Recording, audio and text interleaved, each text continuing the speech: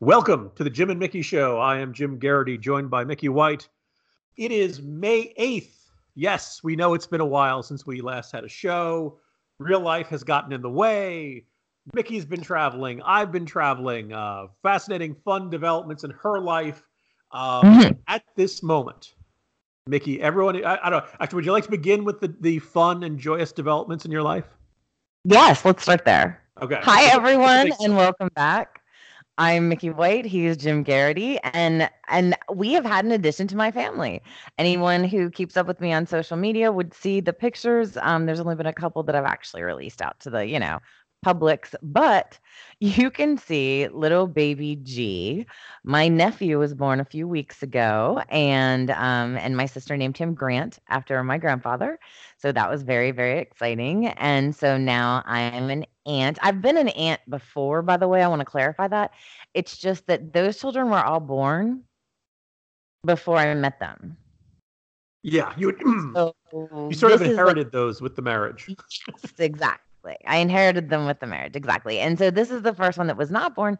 And of course, it's my sister. So, I'm just all on board with this and trying to be as supportive of her and everything as possible. Because, you know this. And I think that our listeners probably have a pretty good idea that I'm not like a kid person.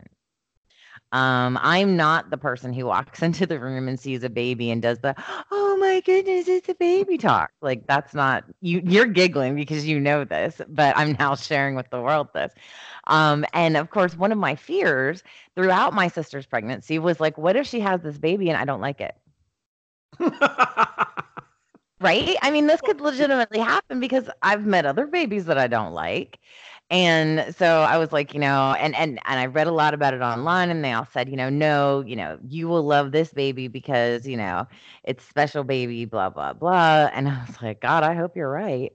And so, I was obviously there with my sister when all this went down. She went into labor. I was there throughout most of the delivery and then some, but that's a story for another day. And I was very excited to see the child and now see the reaction to it because, people say that, and my sister, God love her, like the minute she heard the baby crying, apparently she started crying and she immediately knew it was her child and she wanted to bond with it, like right on the spot. And I was thinking, oh, this is a lovely story. I hope this happens as well. And when I first saw the child, he was screaming and he was red from head to foot. And so I was like, okay, well, he's got good lungs and clearly he's related to my sister. So that was my first initial thought of him. But we've actually gotten along very well. I hold the baby. I've changed the baby, both clothes and diaper, to help out my sister and throw some support behind her and her husband. They've been doing very, very well. But it's definitely been a lot of fun. And guess what? I like him a lot. Good. So look, I feel like that's a really good start.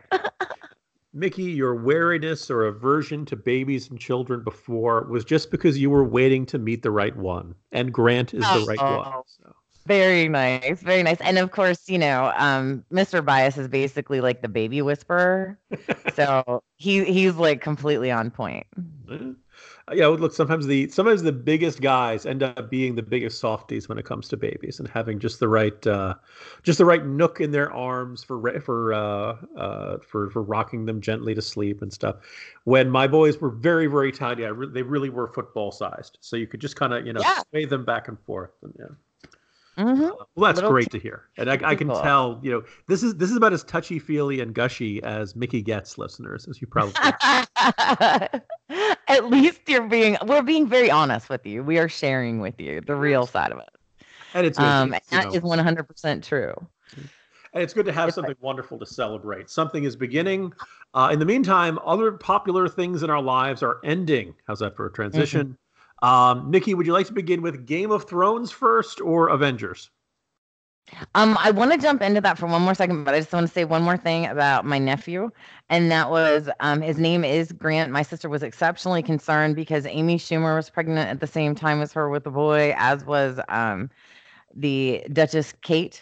Or I'm sorry, not the Duchess Kate, the Duchess Meghan Markle. all pregnant with boys at the same time, and they kept leaning and saying, they were going with some, very Americanized names and whatnot. And of course, Gran is a very American name.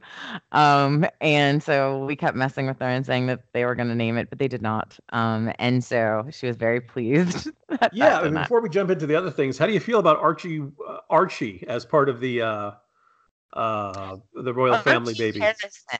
I like Harrison. I don't like Archie. Like, I don't understand why they wouldn't have gone with Archibald if they wanted to call him Archie. Like, Archibald's a better name than Archie. Archie's a stupid Archibald name. sounds very British. And Yes. I guess the idea was to create some sort of name that was going to bridge the divide between the colonies. Archibald would be the name, but if you're American, everyone would call him Archie. Yeah.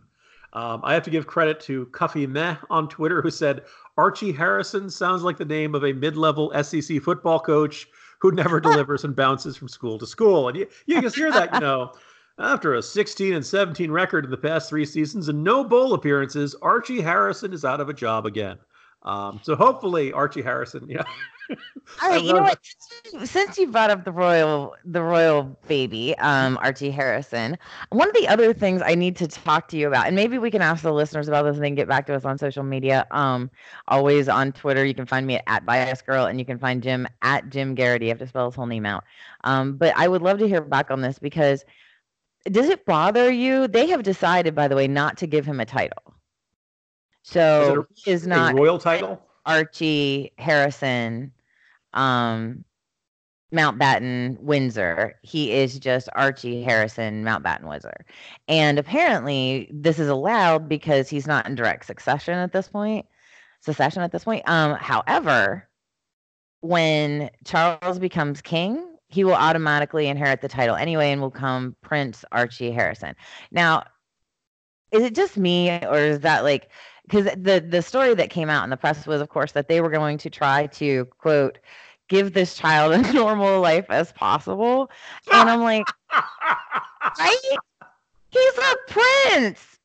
He's going to be raised in Windsor Castle. Like, what the hell does it matter whether or not you call him prince or not? Yeah, I think when you're born into the royal family, didn't that feel like a stretch? Is just not going to be in the cards for you. And that's not really a bad thing. I think almost any definition of a normal life would probably be not quite as awesome as the numerous opportunities and joys that would come your way if you're a member of the royal family. Do you lose some privacy? Sure. But the great irony is, compared to almost other celebrities, members of the royal family never know privacy. You know what I'm saying? Mm-hmm. They probably have an easier time adjusting to living in a fishbowl or living in the public spotlight because they've lived it their entire life. For them, it's normal. Yeah, they're in the fishbowl from the time they're born. But again, when they came out and tried to pull this whole, we're going to try to raise him as normal as possible, and we're not giving him his title at this time, I was like, you guys, really? This is the epitome of trying too hard. Well, the next question I thought it was Daisy growing out his little dreads. But no, this is it. So I don't like it. Mm-hmm. And I don't like Archie. Well, my understanding, Mickey, is that he is now something like 7th in the line of succession or something like that. Correct, yeah. So if we wipe out those 6, not that we'd ever do that, then we have an American on the throne. Mm-hmm. Do we get anything if there's an American on the throne? I don't know how that works. If we get a trophy or get some of the money or the royal basing rights, coffee. I don't know. The only thing I would really want, obviously, would be the access to the jewels. And if they're ever going to let the Americans touch those. So, a gift certificate to Harrods, something, Paddington. Yeah. They're going to be be on your way. Do not touch our things. Actually, I've just looked this up. It turns out if an American ever sits on the throne, all buses in the United States automatically get a second level. Very nice. Very nice. And of course, we all have to keep a stiff upper lip and, say Gullickers and things like that. Well, I believe this is the first time ever that a royal has been in line for the throne that is half American. That's never happened before. Yeah, so obviously we're gonna take over that way, clearly down the line with King Archie. This because means King Ralph was actually prophetic. right. John Goodman. It's sad to say, but because I'm sure this child will be adorable and loved, and suddenly Archie will be a trendy, cool name and whatever. But I'm just telling you right now, when I thought of it, like everybody went to like Archie from Riverdale or Archie Comics. I thought Yeah. of Archie Bunker. I was like, Interesting. ooh, like I did not have like a positive, certain words or names give you positive feelings or negative feelings. Let's just say Archie did not give me positive vibes. Yeah. My also thought was that reminded me. I thought of Archie Manning. Oh, very good. Right. That's So a there's much another, better actually. I can live with that one. and that They may should be why have called people him hear Peyton. Archie and they think college football. You know what? They Wow. could have called him Peyton. Peyton's Head would have Harrison. loved that. He'd be calling himself King Peyton's Head. King Actually, if they had twins and they named them Peyton and Eli. There you go. See, that that's very American. Well, speaking of royal families. Yes. All right, Mickey. So I don't know how many episodes you're in. Okay. So I intended to watch Game of Thrones this year. I have been catching it well after it airs, and apparently it's kind of fascinating. It's kind of this really strictly enforced, don't spoil Avengers Endgame. But Game of Thrones, hey, everybody's gonna live tweet it. They're gonna, memes will be up within an hour of the show ending. Everybody knows about the Starbucks cup. Everybody, there's no spoiler enforcement on the TV show. But Avengers, it was like, man, this, I saw there was somebody in China who yelled out spoilers. I still haven't seen it. Yeah. So I will do my best to not spoil anything for you. Tell the story of the person in China. Oh, it's the person yelled out spoilers and like the crowd beat him. I don't know, to death. He didn't yell out like the word spoilers. He actually was yelling out the spoilers. Yeah. In front of crowds waiting to get in to see it. Yeah, and the widespread reaction of most people on Twitter was, hey, you know what? He had it coming. Oh, absolutely. I feel like that is a beat down territory. And I just, like, why would you do that? Like, why would you ruin the fun for somebody else? There was an official statement from Amnesty International saying, yeah, we can't defend this. Do whatever you want to him. What a boring. I mean, like I haven't seen it yet. I have heard bits and pieces. I don't know if I'd call them spoilers or whatever. But I still feel like in 3 hours of a movie, I'm going to be surprised by a lot of it. Yeah. And I'm excited to try and go see it. Actually, we're going to try and see it later this week if possible. But again, just because of my traveling schedule, I have not had time to sit down for 3 hours in one place and see a movie. So I'm hoping to be able to maybe get that done. If not the end of this week, maybe in 2 weeks I'll get to see it. Like it doesn't get better for me. But anyway, long story short, I'm excited to see it. I've heard nothing but positive things from the people that have been gracious enough to give me their overall perception without giving me any details. Mm-hmm.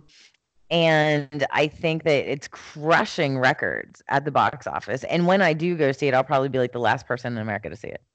You may be. And so the entire spoiler enforcement is now for Mickey. That she's the last person, If you see her on the street, don't yell anything out. I feel bad for me. You should be sympathetic towards me and feel pity because I have not had the opportunity to see it yet because I have not been able to schedule it. Well, so revealing our travels. 2 weeks ago was in Indianapolis for the National Rifle Association's annual meeting.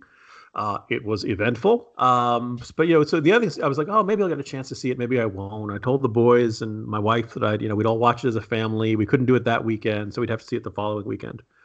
Thought about sneaking away to see it, and you can't exactly sneak away to catch a 3-hour movie. Right. I went over and was like, oh, maybe I can catch I look at the time when it was available. Opening night, there was still one at 11. I'm looking at it and saying, I'm going to get out at 2 a.m. Can't do that, So we had to wait a week. I'm gone. Yeah. The boys were stressed because there were kids at school who were saying stuff. And thankfully, some of the spoilers that they were told turned out to be true. Some of the spoilers they were told turned out to not be true because there were kids who didn't see it and were just making up stuff so that they didn't. Well, there you go. Yeah. They learned a valuable lesson. Okay, so I'm going to try to give you my completely spoiler-free thoughts. Okay. Give it to me. All right. First of all, it is every bit as epic, and it earns all the praise and accolades you've been hearing. There are some people that say, oh, 3 hours, it flies by. It does not fly by. Empty your bladder. Contemplate, mild dehydration if necessary. There really isn't any good scene where I could say, oh, when this thing happens, you can go take a few minutes to go pee or something like that. I don't think there are any scenes that I'd consider to be, filler or waste or anything like that. I think it is it's not just a sequel to the Avengers movies so much as a spiritual sequel to just about every film Marvel has made. Does that feel like I'm getting into spoiler territory or anything, or? No, I think that you're still capturing more the vibe than the specifics. Okay. Some amazing cameos. People who you thought were, that story's been done and there's no reason to see that figure to come back, will come back. It makes a... Okay, go ahead. I heard it described by someone as a love letter to the fans. I think so. And there are certain there are a lot of movies in the the Marvel series where you could say, you don't really need to see this previous one to understand what's going on, or again, something you'd probably know from the trailer or something. Captain Marvel shows up, as you'd expect, and the interesting is that I think you'd have, if you hadn't seen Captain Marvel, her appearance here would seem kind of out of the blue. You wouldn't know who this character is and what she does and all that stuff. This is the first movie where, like, if you haven't seen all whatever preceding 21 movies or whatever, the more of them you've seen, the more you'll recognize these references and callbacks and payoffs and all kinds of things. And it's not, it's less, oh, you won't know what they're talking about so much as, oh, I remember back when this series began, this character had this problem with this issue. And now this scene demonstrates they've come to terms with that problem. It's much more about the emotional journeys seeming to wrap up very quickly. Wow. So you're all smitten too. I'm all smitten with one catch, and here's the challenge to see how generically I can describe this. Okay. So when you create a fictional world, you can either try to make it very realistic, like the world you see outside your window, like the real world, or you can make it very different. And Marvel was always kind of trying to walk this as a tightrope. I won't give you any spoilers from this movie. So remember, the early Iron Man movies had cameos by Jim Cramer and Bill O'Reilly, and real life news reporters. Elon Musk has an appearance in the first Iron Man movie. He's trying to help the troops in Afghanistan. So it's taking place in a world that's very similar to ours. Then, of course, Iron Man comes along. Then Thor comes along. We find out that Captain America was this figure fighting in World War II that everybody thought was just this propaganda trick or something. And you create a world that's slightly different from the world outside our window.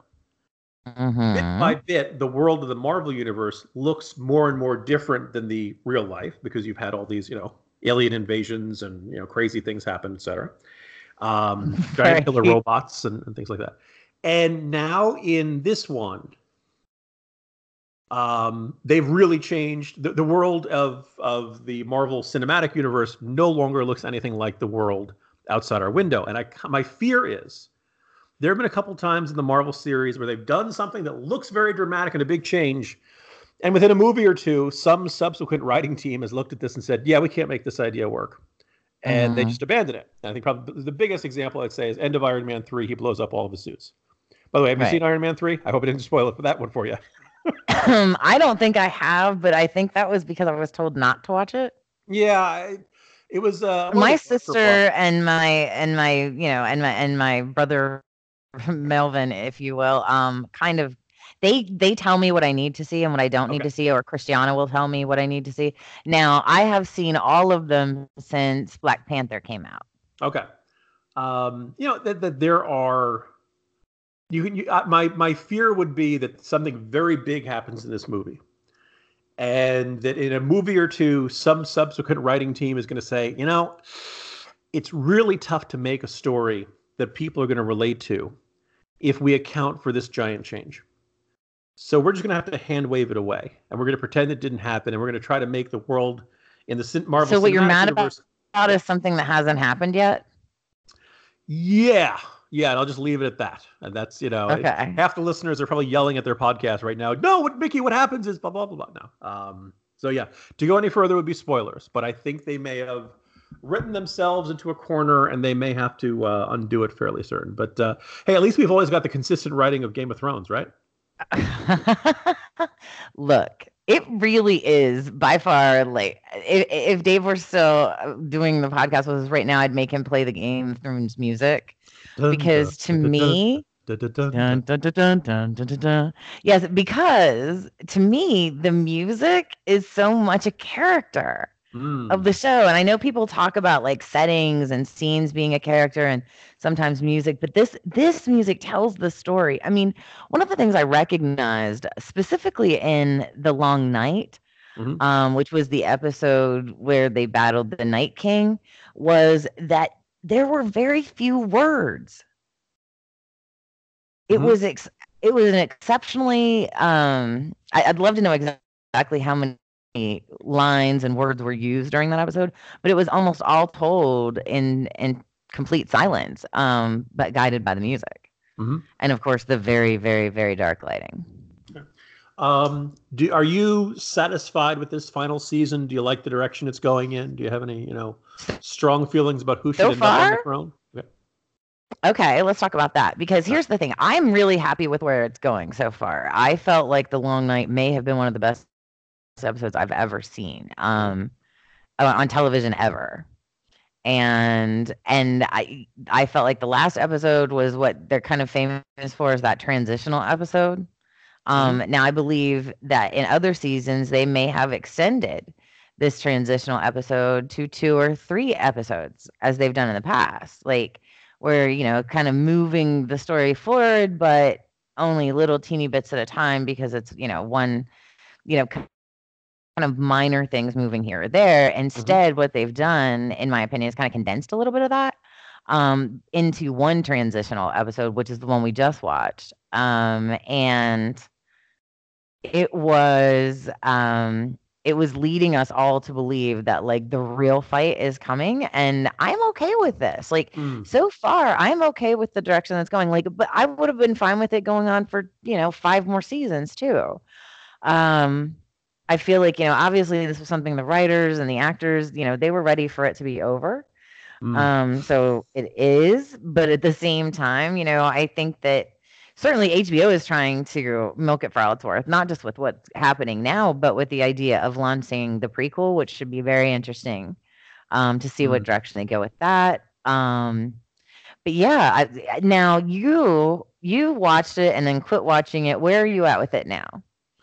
I think I am more fascinated by the reaction to it. And I think I decided at some point, I stopped somewhere around the mountain crushes the guy's head in the gladiator style, and what has made Game of Thrones stand apart from The almost mountain any and the almost any other viper. pop culture show is that the good guys can not only not win, the good guys can die.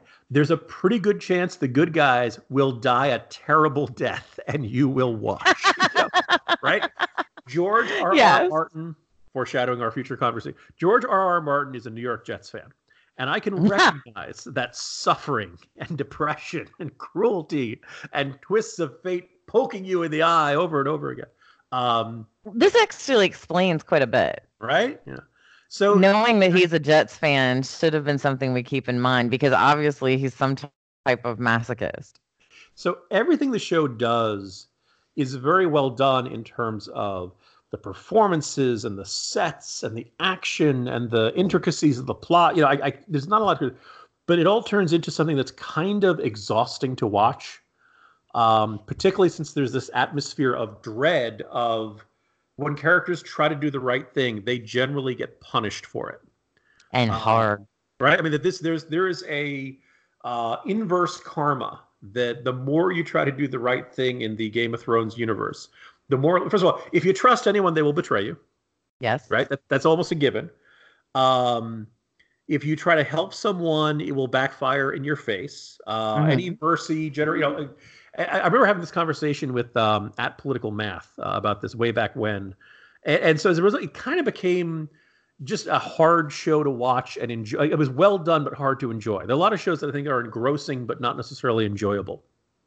Now, see, I would disagree with you in that I feel like I guess that, everyone's a little bit different. And certainly the episode The Mountain and the Viper, which I think was really troubling for you, it's one of my favorites, and it's certainly definitely one of Mr. Bias' favorites in this household.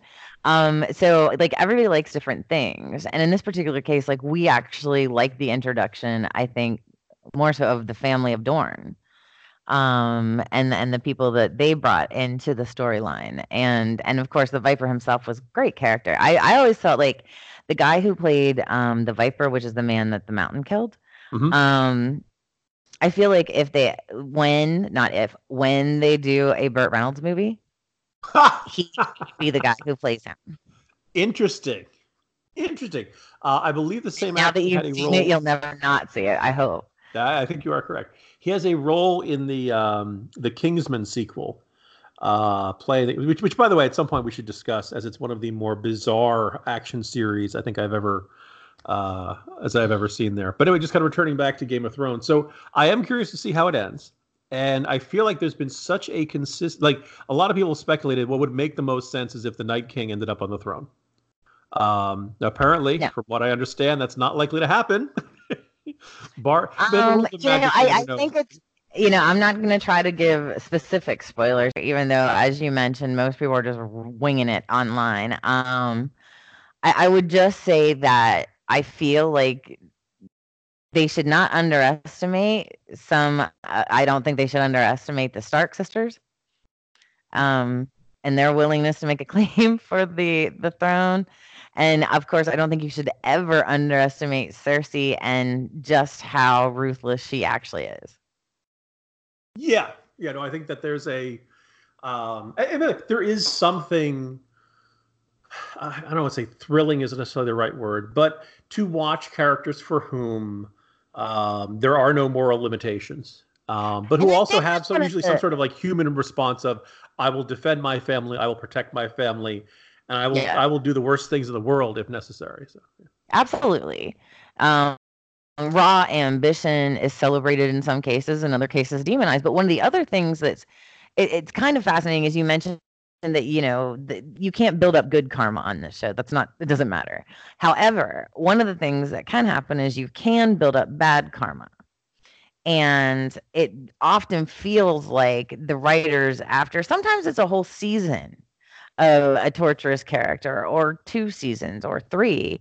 In the case of Joffrey, I think he didn't die until like season 4 or 5. And my God, like all you wanted was for him to be put down. And when he dies, you're like, yes, he's dead. Obviously there are many deaths when you're like, oh my God, John on the ground, I can't believe that just happened. Yeah. And there are other people who died that you're like, oh, thank God. Yeah, I would say leave it to my colleague Ramesh Puduru, who in some early discussion of the show was talking about Ned Stark, and he says, Ned Stark's flaw was that he misjudged the era that he was in, meaning that he was operating by a code of ethics, a certain set of rules, a certain way of looking at the world, and believing that this would win out in the kingdom and in the struggle for power and all that stuff. And he gambled and he lost. That in the record, he should have recognized that he was not going to have the allies that he needed, and people would not see Joffrey as this maniacal king. And one of the last kind of thought on Joffrey, though, when Joffrey gets killed, on the one hand, yes, the whole audience says, "Yay, we finally killed that child." And I always feel like his last moments, Joffrey didn't look menacing, and you didn't feel that you realized in the end that Joffrey was a kid, and that even though he was a cruel and barbaric and maniacal, twisted kid. What the hell is wrong with you, Jim Garrity? Okay. No. Joffrey was a maniacal monster who needed to be put down. He had hurt so many women at that point. He was hurting Sansa on the regular, and I didn't give a shit if he poisoned him. I felt like poisoning was too good for him. I would have been fine with really any of the options that were available. The good thing is that he did, in fact, suffer a wee bit. So I disagree with you entirely on your nonsense about having sympathy because he's a child or some nonsense. He was a monster. So I definitely disagree with you there. But the other thing I would say to you is that it was very interesting because early on they taught you don't get attached to anyone, right? Because we could take them away from you. And yet they have also spent the entire series and building us up on John and Danny, who, if you were to just watch the first episode again, they're kind of like side characters because he's the brother being shipped off to the wall, the bastard son being shipped off to the wall, and she's the sister being sent off to be raped by Khal Drogo.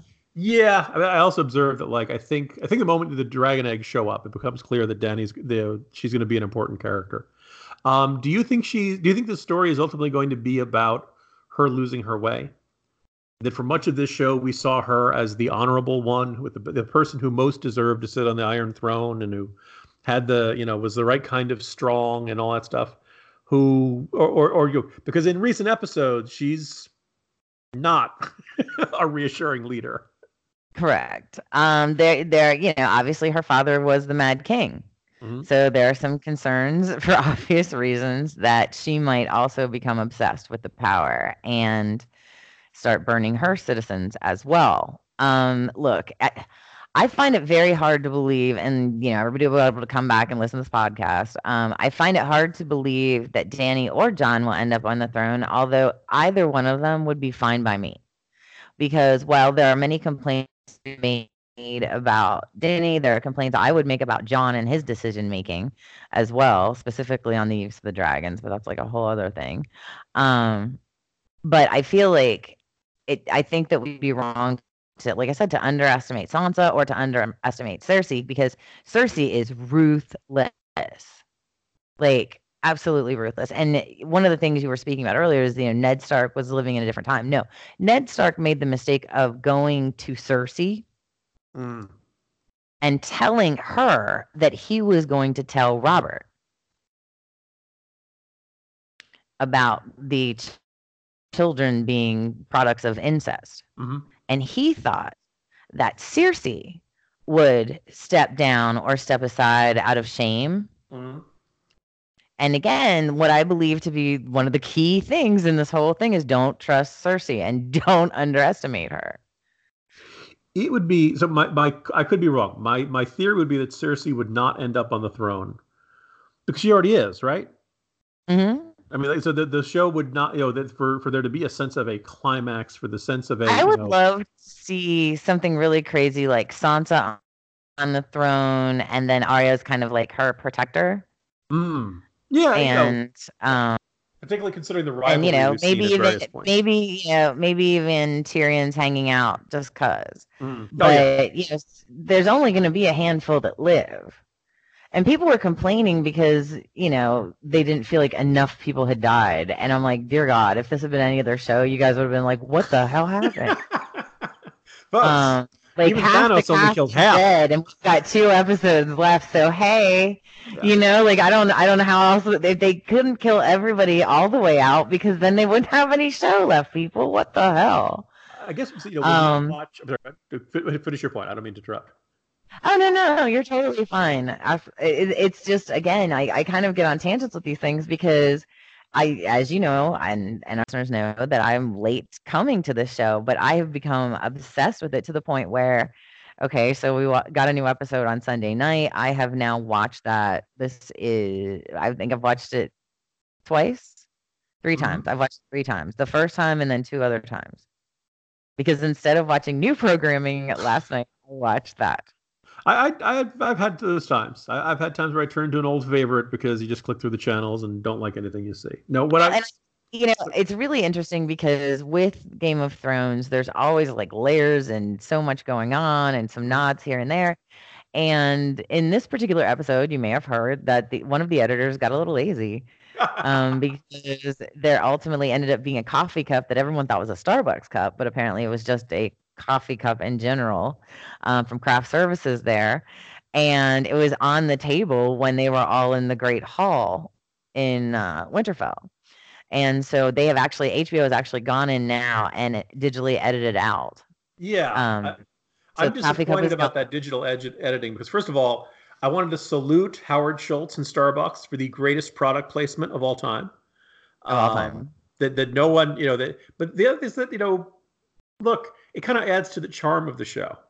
I don't, it's like, oh, this totally takes me out of this scene because, somebody 2 days later pointed out that there was a plastic, coffee lid on the table. That struck me as, a little bit of an overreaction here.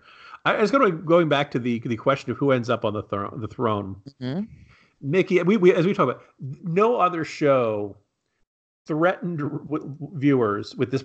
There could be unhappy endings. We're going to deliver you lots of unhappy endings. So there's a part of it that feels like if it ends with anything that resembles a happy ending, whether it's Jon Snow, whether it's Sansa, whether it's any character where you're like, oh, okay, that the Seven Kingdoms are fun. Right. Isn't it basically if Cersei's not on the throne, it's a win for everybody? Pretty much, right? I mean, again, it certainly looks like at this point, they will not all fall before an endless army of White Walkers. There's no other, giant, menacing, mystical threat on the horizon this was all a distraction from, or something like that. But part of it is like, if the theme of the show is that there are only fleeting, victories, and then the Game of Thrones, you win or you die, and then the Game of Thrones never ends. Right, there is never a lengthy, and then the good king was on the throne and things turned out fine. The history of the Seven Kingdoms is, well, then we went from that maniac to this maniac, right, and this deeply flawed king to that deeply flawed king, and Well, and therein lies part of the issue in that the Targaryens ruled for centuries when they ruled the Seven Kingdoms, and they had a strong bond with Starks in the north. However, it only takes one, to spoil the whole bunch, so to speak. And the Mad King was that one. And so they rebelled against the Targaryen family at that point, which began all of this craziness. And I think that I think it's wild how much, myself included, by the way, like 100% myself included, how much I'm invested in the history of these people, which is why I think it's brilliant that they're doing a prequel, because they've made that happen over the years by telling stories and whatnot. But I'm already okay, yeah, I kind of do want to know what happened. Yeah, the one of the arts of good storytelling is that from whatever your opening scene is, your opening page of your chapter, whenever the story begins, things happened before we the audience or we the reader started watching. And so the question is, how often do we get hints that those things happened, and how often do we get signs of that thing, of those previous events having ramifications in the world of our characters? And probably Game of Thrones does this as well as certainly as well as any TV show, and probably better than almost any fictional world of creating.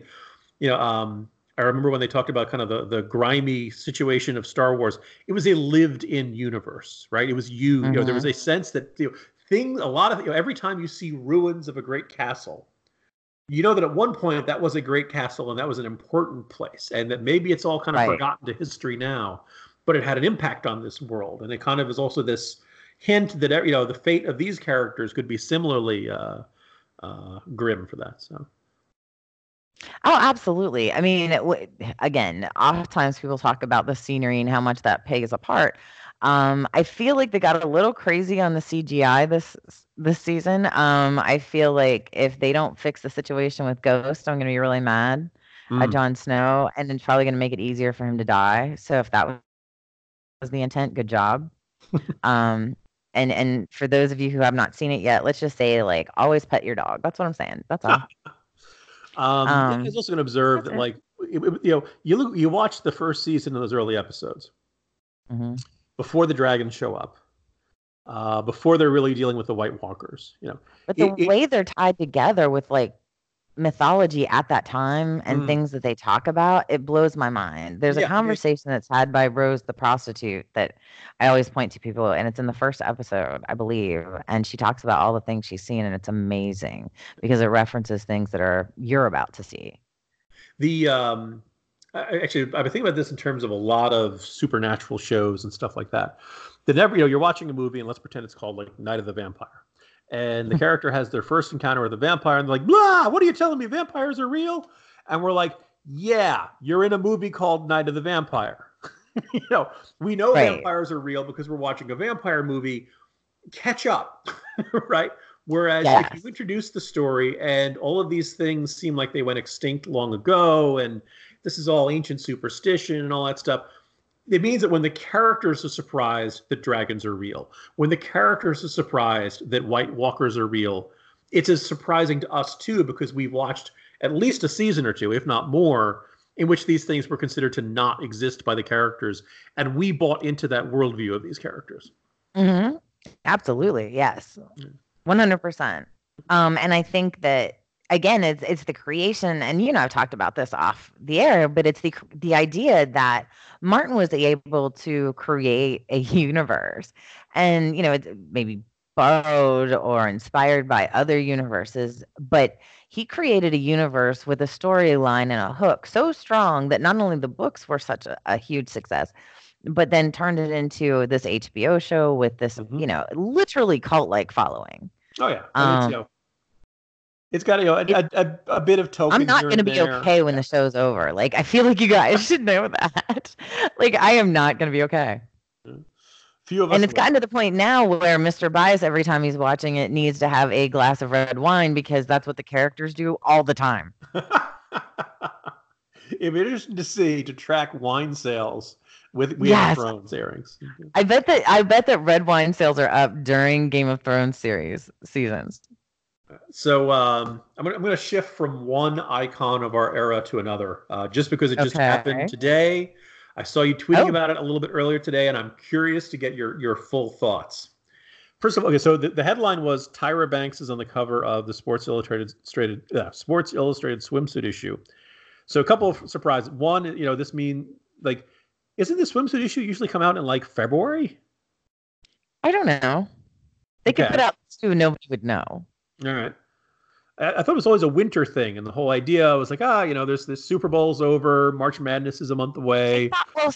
Meanwhile, I thought it was a spring thing, same concept. Okay. Super Bowl's over, blah blah blah, but it was like pre-swimsuit season. Okay. So, what do you think of Tyra Banks making the big comeback? She looks fantastic. She does. Not going to dispute that. Yeah. I think that if I looked that good at her age or any other age, I would be totally okay with posing for the cover of Sports Illustrated. I need our listeners to understand, and you already know this about me, that if I had a body like that, I'd be running around naked all the time. You couldn't stop me. If only that world could be. That I would not be in like the Sports Illustrated or something. Let's point out though that she's 45. That's not ancient. That's not. Speaking as someone who's 45, just a little bit down the road.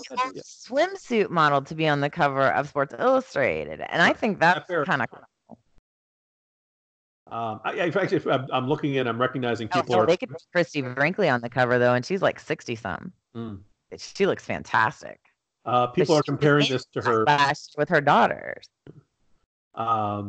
Comparing this to her one from the 1990s.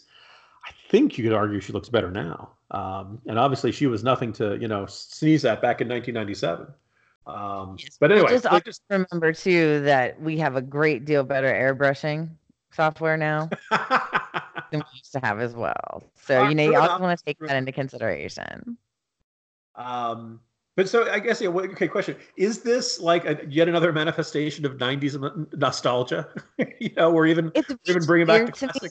But yes, I think that you're not, I don't know that Tyra is necessarily 90s nostalgia, but I definitely think that there are people who are trying to romanticize the 90s, and those of us who like 90s were like kind of our formative years. I know you're into the 80s, but the 90s were much more our formative years. Like, it's weird to me because there was nothing really romantic or awesome about the 90s. Like, what am I missing? All right. Because I saw you tweet something about Reality Bites Unplugged. And I think it was about one of the presidential candidates. And I thought, oh my God, right. Because in a weird way, they're trying to market to Gen X, which is something that no one really ever tries to do. And do you know why that is, Jim? Why? Because we're small compared to the boomers and millennials? That's definitely one part of it. And the other part of it is we're also like the most cynical generation and one of the most difficult to actually market to. That's a good point. Yeah, we spend a lot of time in front of the television. And we recognized all the commercials were trying to sell us stuff, and we got very cynical about people trying to make us, want to buy Mhm. things. So Yeah. listeners will know I periodically refer to this novel. I will tell you, everyone, all listeners, all about it when the Amazon page is up, which I am told is going to happen any day now, but it hasn't. And so as a result of that, I'm being told don't talk about it because people will look on Amazon, they won't find it, they'll get frustrated, and they'll forget about your book. But there's a chunk of my novel where I make a reference to the 90s, and I talk about one of my recurring themes, which is whenever everyone talks about, oh, the 90s were this awesome time of, Bill Clinton and sex scandals and the dot-coms and the Macarena. Remember that? Mickey, I think you agree with me.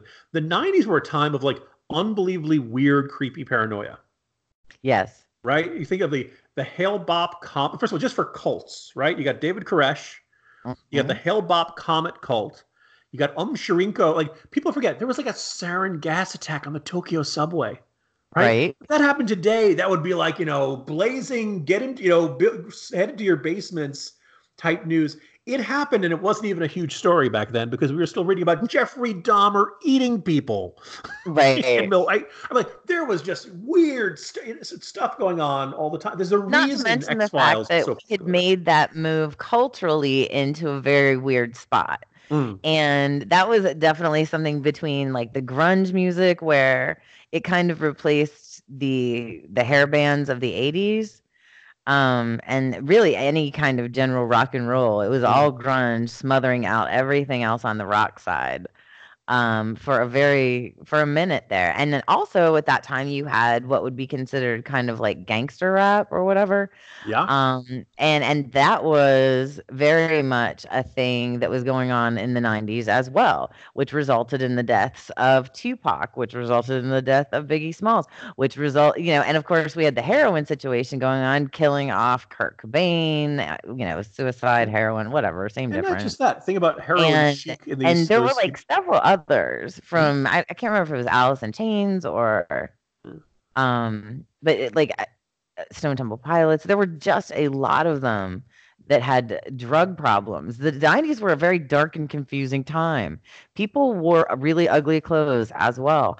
I don't understand why people are suddenly very interested in the 90s. The 90s are like the 70s with a better economy. Yeah, I think the popping of the dot-com bubble was driven in part by the crash in the button industry, because every suit had been double-breasted for at least a good 5 years there. Yes. So Like, it was just again, it was one of those it was a very confusing time.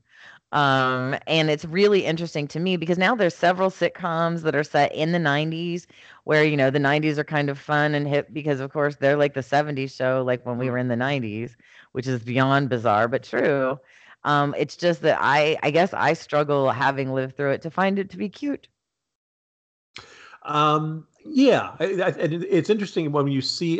Somebody had done this interesting argument where they said if you show, let's take any film scene that takes place in the 80s, film today, show it to someone in the 80s, what will strike them as wrong? What will strike them as not quite looking right? A lot of interesting answers to this question, and one of them was, people forget, like, when, if I went into Mickey's house in 1982 or 1983, there'd still be a lot of stuff in it that was bought in the 70s. Right? Mhm.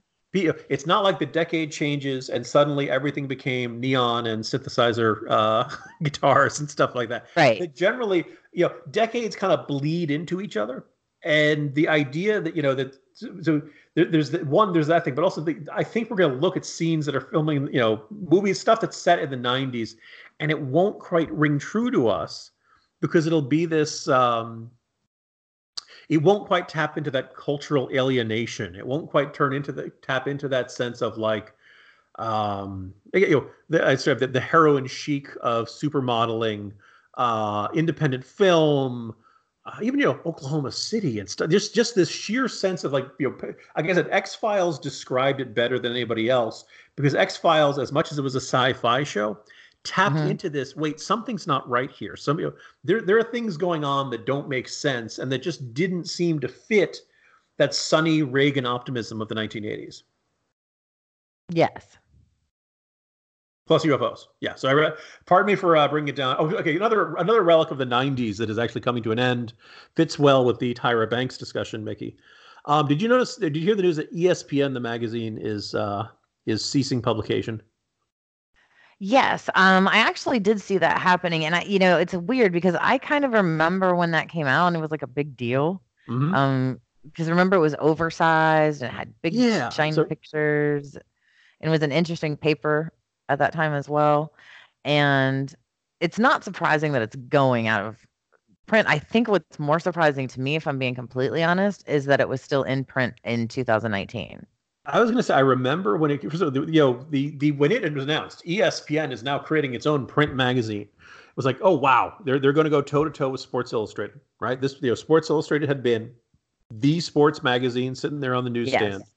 and ESPN, arguably, the most was it called the most powerful name in sports, or the idea that hey, here we have this, everything you love on this television network back when it used to show sports instead of just guys yelling at each other. um, and it would be, oh wow, this would be really good. And you mentioned, I always liked the idea of ESPN the magazine, and then I would pick it up, and it would be big and bulky because it was this weird, it's like they decided, what if a magazine was square? Yes. Well, I kind of like the 8.5 by 11 size. That's always worked for me. Why are you, just as I, this would be a deep But cut again, for our marketing ploy being that what it was, we definitely knew when we were dealing with that particular magazine versus any other sports magazine. Yeah. The classic deep cut, longtime listeners know, I think there's nothing wrong with the old fashioned do not disturb thing you hang on your door in a hotel. I similarly don't see any need to change. It's not like somebody say, hey, let's make National Review square and see how people react. Nice. Right. Now, the other thing is also you'd pick it up and it looked like a bunch of like art school students had decided to design it with the most uncomfortable colors, font sizes. And I could tell you they're good writers, good photographers. It's not really seriously into their graphic design though early on and their layout.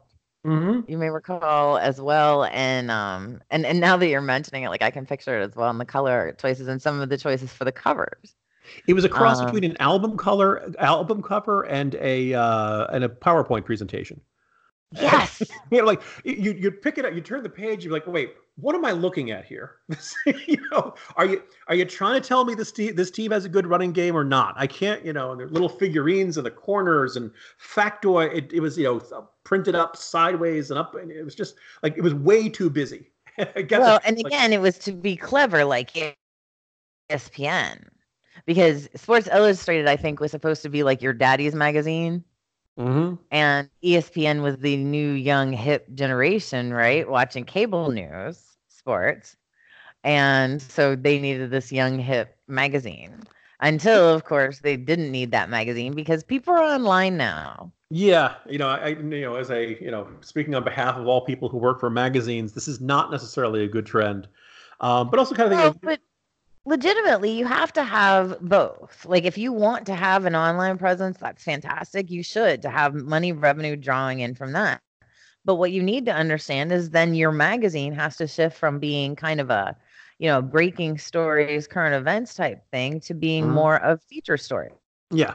When Sports Illustrated more has in-depth writing. Yeah.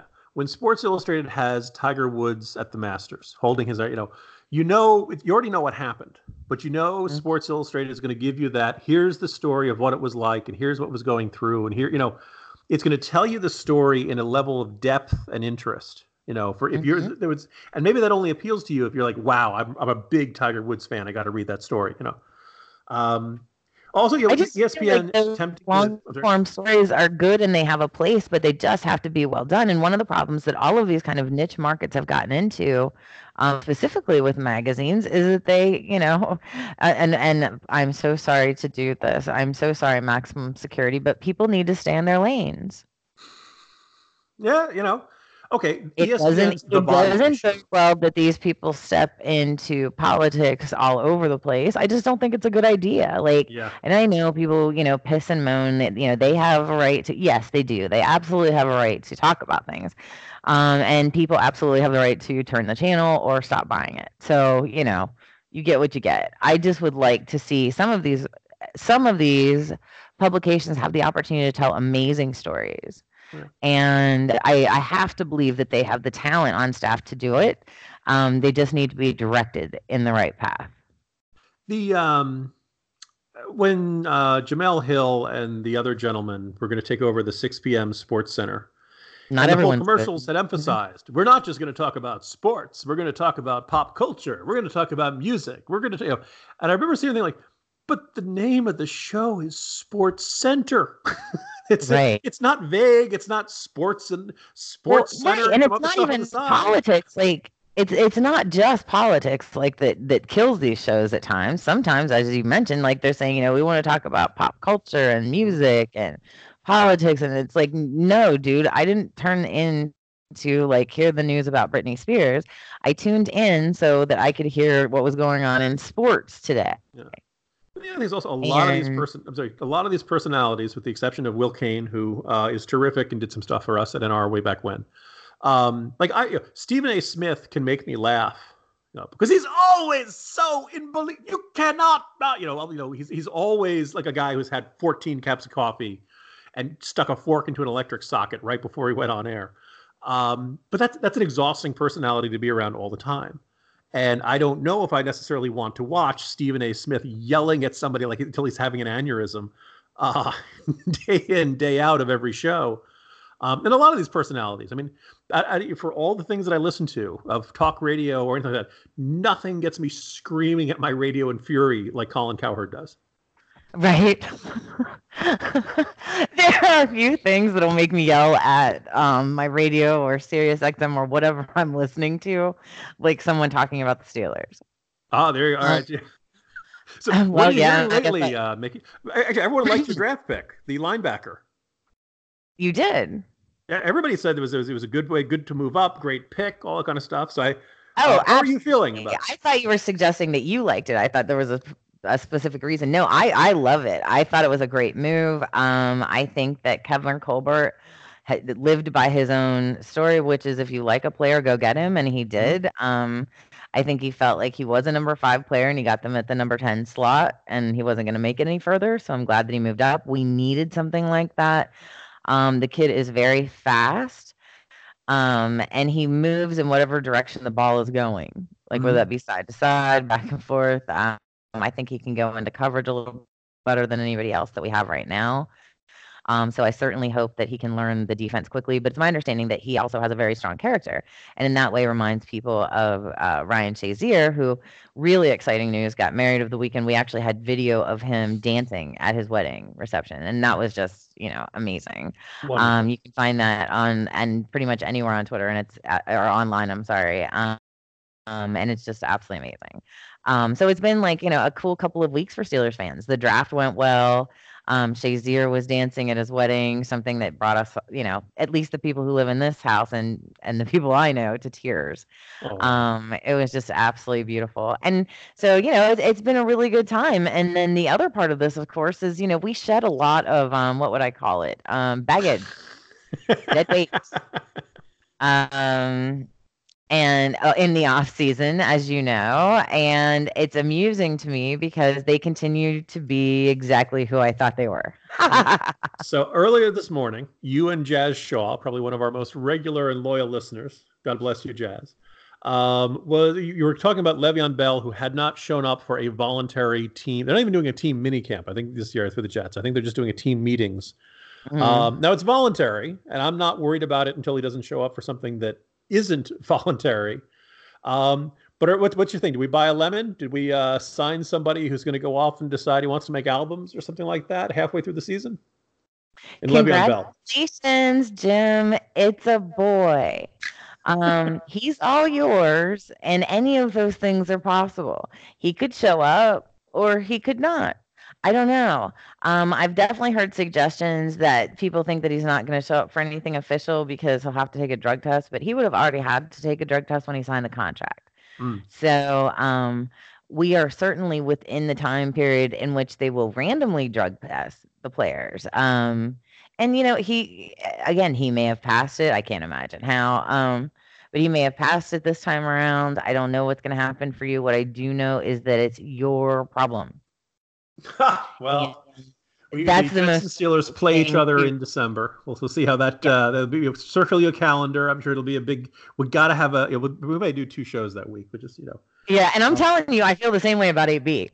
So if we have other Raiders fans other than Tyler, please let me know if you want to have it out with me about this. But again, congratulations. It's a boy. He's yours. You get to keep him.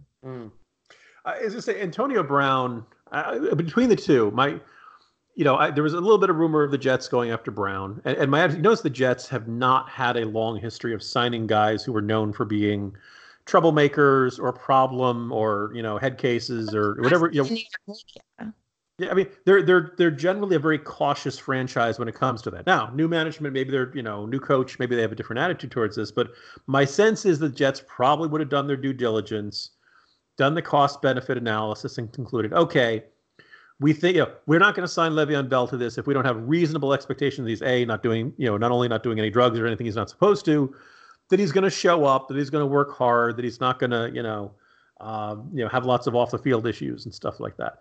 They're not, say, the Raiders, who have always had this bad boy image, and who, oh, by the way, are going to Las Vegas.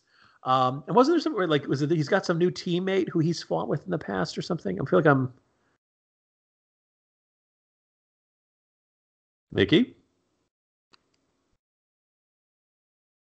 Mickey? Sorry about that. I had muted it so that you could continue talking and I wouldn't, cut into your story there. But yes, you're allowed to interrupt me. Yes, I know, but I do it all the time. So sometimes I mute myself to stop myself. But anyway, Perfect is the guy who actually gave Antonio Brown a concussion. Okay, there we go. That makes sense. So yeah. Okay. And then if you recall, Juju knocked Perfect out. Yeah, well, you know what? I'm sure that at Raiders practices they'll all just be singing "Kumbaya" and they'll hug it out. It'll work out. They were like, "Oh yeah, it's all going to be good." It's not going to be good when they have to practice against each other. I'm telling you right now, it's not going to be good. And I knew from the minute that he got released that Perfect was going to end up with a Raider because stupid John Gruden. Every time that we played them, it felt like it must have been Monday nights because, and of course, general Monday night games, and the Bengals would be on TV, and he would be like, "Oh, well, I Vontae, I'd have him absolutely, yeah, he'd be on my team, I'd have that guy. He's a football player. You know how he talks." Yeah, and you're like, why? Why would you want this guy on your team? Like, he has such a terrible attitude, and he's done such horrible things, not only to your other people, but to people on his team, and he's just, in general, a terrible sport. Like, why? And of course, Gruden was all about him. So I know people don't like the current Monday Night Football team, but I don't mind Gruden departing because I got tired of week after week hearing this guy right here is a football player. Well, good, because they're not paying him $3 million a year to be a plumber. Right? Like, if he can't play football, we've got problems. This guy is a football player is what you say when you can't think of anything else to say about a player. That's the sort of thing they tell you when you're learning a foreign language at those programs. The pen is on the table. This is a football player. We're now past an hour, so we need to approach wrap up. But Mickey, I forgot to ask you about something, and now I feel like the episode would not be complete. You know what? We're good to go a little bit long because it's been, a little bit long since we've had another episode. So, by any chance, Mickey, have you heard about any interesting Game of Thrones merchandising opportunities? Yes. God bless America and capitalism.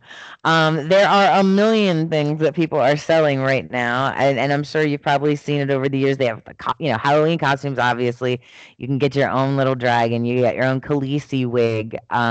They have the outfits that go from $50 an outfit to $1,000 an outfit. They have the mugs and T-shirts that say things like "I know things and I drink. That's what I do." I drink and I know things. That's what I do. I'm sorry. And certain little, quotes about the Game of Thrones. And even last year, I got Mr. Biased a ugly Christmas sweater that said "Deck the Wall," and on it had a picture of the wall from Game of Thrones, including the Night's Watch in front of it. And it was awesome. But what they have introduced now is something that I did not see coming, and I probably should have, Jim. But apparently, if you're so inclined, male or female, you can find yourself a Game of Thrones vibrator. That's right, they're themed and Game of Thrones branded, I guess.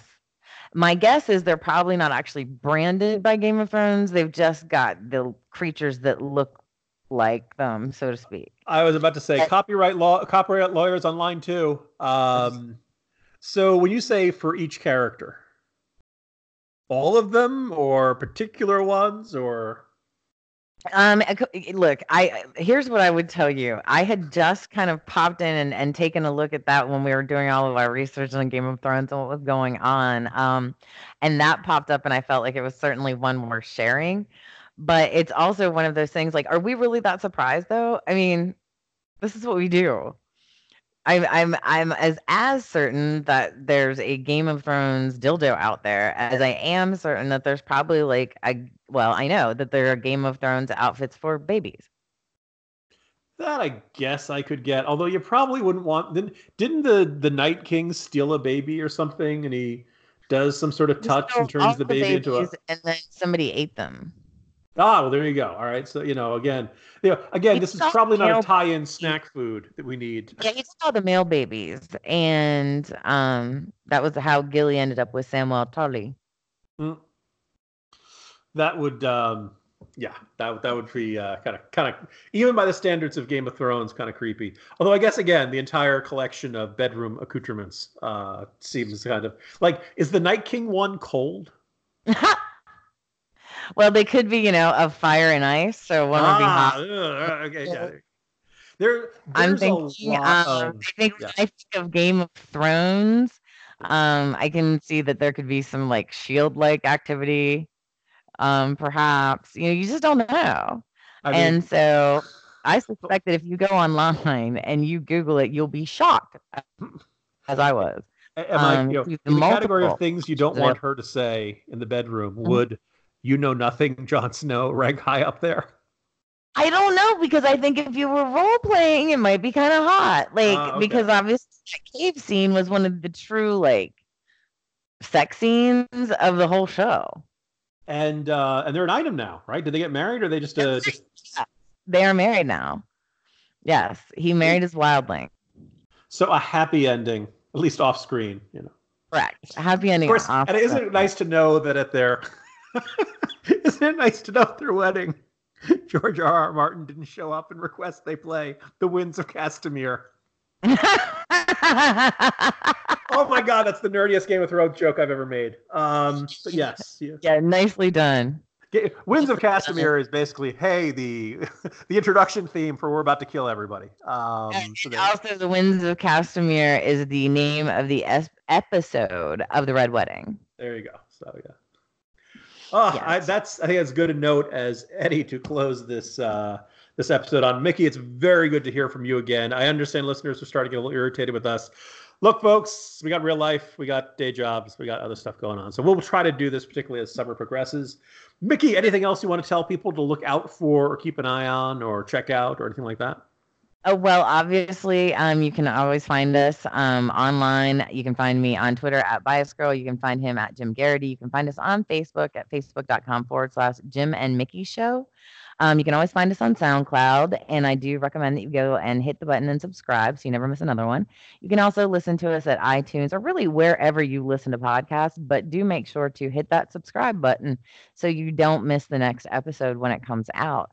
As we haven't been all that regular about it, it would definitely help when you're subscribing to have it pop up in your mailbox for you. And the other thing I would say to the people that were telling us, they wanted to hear from us, first of all, thank you. We appreciate the fact that you guys love the show so much that you wanted us to be back and on the air again. And as Jim was saying, we have had a lot going on. It's just kind of been a crazy couple of weeks. But we also will be settling into a little bit more of a routine, I believe, as we progress through the summer and into the fall. So that's something to look forward to as well. And as Jim said, we are well over our time today. So thank you so much for listening and joining us for the last hour and a bit. I'm Mickey White. He's Jim Garrity, and you've been listening to the one, the only Jim and Mickey Show.